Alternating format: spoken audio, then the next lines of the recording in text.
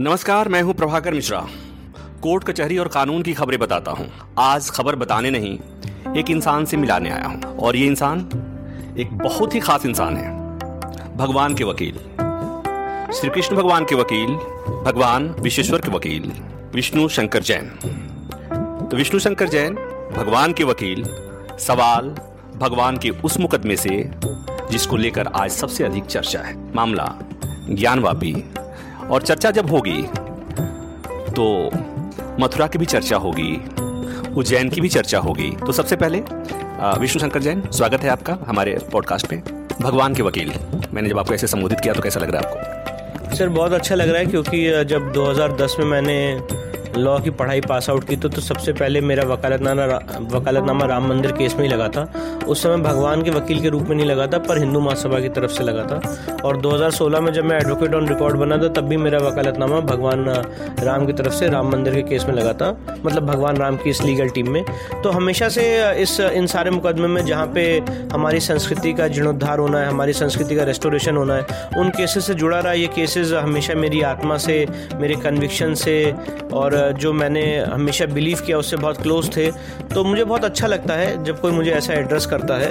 और अल्टीमेट बात यह है कि ये तो एक वे ऑफ एक्सप्रेशन है, ये आपका बड़प्पन है और आपके अंदर का एक स्वभाव है कि आपने मुझे एक, आपके पत्रकारिता का एक पहलू है कि आपने इसमें ये बात रखी है, और मुझे तो एक एज अ कॉम्प्लीमेंट ये बात लगती है। तो यहाँ पर ज्ञानवापी में आदि विश्वेश्वर के वकील हैं आप, मथुरा में श्री कृष्ण भगवान के वकील हैं, अयोध्या मामले में वरिष्ठ वकील पराशर साहब वकील थे भगवान राम के।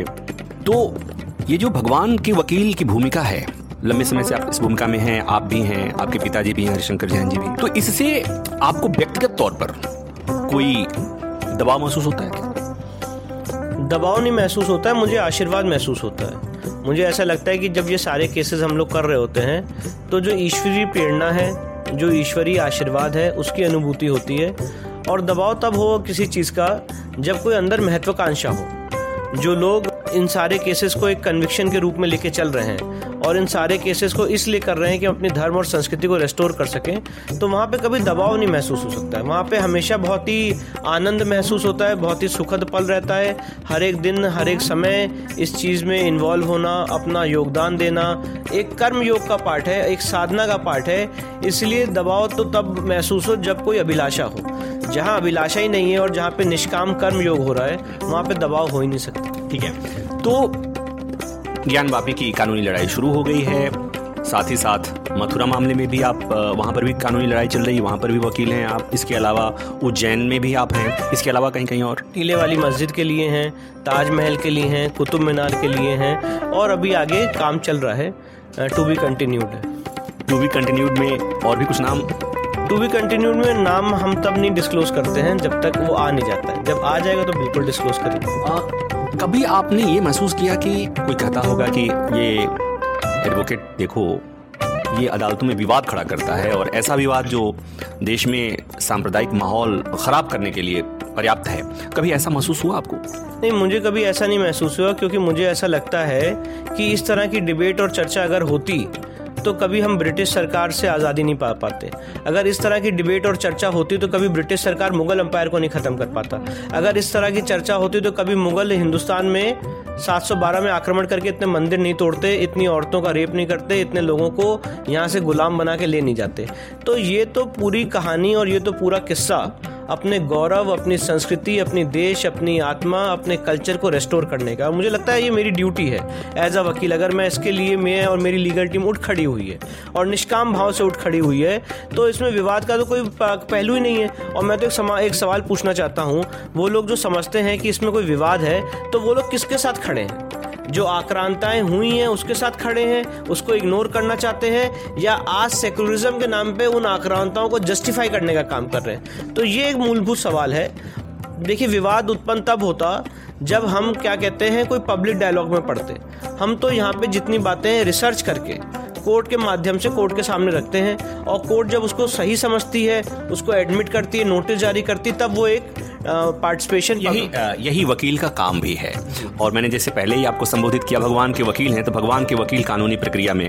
अब एक बात और मुझे बताइए कि अयोध्या मामले में के जो तथ्य थे और इन केसेस के तथ्य, जिस तरह से याचिकाएं दायर हो रही हैं, जिस तरह से इसमें भगवान को पक्षकार बनाया जा रहा है, जिस तरह से, तो करीब करीब पैटर्न वही है जो अयोध्या मामले में जो कानूनी दावपेच हम उसके कहेंगे, अगर कानूनी तौर पर इस्तेमाल करें, जो जिन तथ्यों को रखा गया था, तो कुछ उसी तरह से। तो क्या आपको ये प्रेरणा अयोध्या केस से भी मिली है? देखिए, अयोध्या केस कोई भी इसको लीगल ल्यूमिनरी इस देश में डिनाई नहीं कर सकता है कि इन तरह के इस सारे मसलों के लिए कहीं ना कहीं हर चीज़ का जवाब और हर चीज़ का सवाल अयोध्या केस में छुपा हुआ है, निहित है। बहुत से ऐसे सवाल हैं जिसका उत्तर दिया गया है, बहुत से ऐसे सवाल हैं जिसका उत्तर नहीं दिया गया है, बहुत सी ऐसी बातें हैं जो मिसिंग रह गई हैं। तो अयोध्या केस तो डेफिनेटली एक लीगल एक लॉयर होने के नाते मैं ऐसा मानता हूँ कि बहुत सारी चीज़ें, बहुत सारे प्रिंसिपल्स, उससे हमें हेल्प मिलती है। पर साथ ही साथ मैं ऐसा कहना चाहता हूँ कि हर एक केस अपने फैक्ट्स के ऊपर चलता है, क्योंकि अगर आप अयोध्या केस देखेंगे तो वहाँ पे कोई डायरेक्ट एविडेंस नहीं थी मंदिर तोड़ने की। वहाँ पे हिंदू पक्ष जो बहस कर रहा था सुप्रीम कोर्ट में, सर्कमस्टेंशियल एविडेंस पे कर रहा था। इसीलिए हमने जितने ट्रैवलर्स अकाउंट हैं उसका जिक्र किया, ट्रैफन टेलर का किया, बुकनन का किया, आईने अकबरी का किया, और यहाँ पे जो बाकी केसेस हैं वहाँ पे डायरेक्ट एविडेंस मिल रही है तोड़ने की। तो मुझे ऐसा लगता है कि ये सारे केसेस फैक्चुअली अयोध्या केस से भी स्ट्रॉन्ग फुटिंग पे हैं, और डेफिनेटली अयोध्या केस में जो प्रिंसिपल्स ले डाउन हुए उसका उपयोग करके इन सारे केसेस को जीता जा सकता है। ठीक है विष्णु, हमसे बात करने के लिए बहुत धन्यवाद। त्रेता युग में भगवान राम को जब उनका राज्याभिषेक होना था, वनवास दे दिया गया। जब वापस लौटे वनवास से, उनकी पत्नी पर, माता सीता पर कुछ आरोप लगे। भगवान राम ने उन्हें जंगल में छोड़ दिया।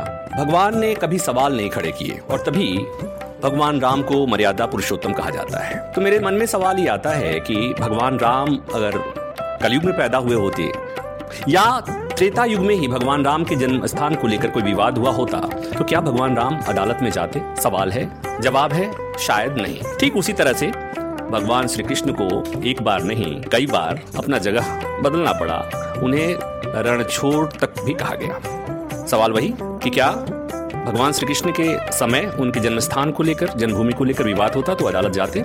तो बिल्कुल नहीं।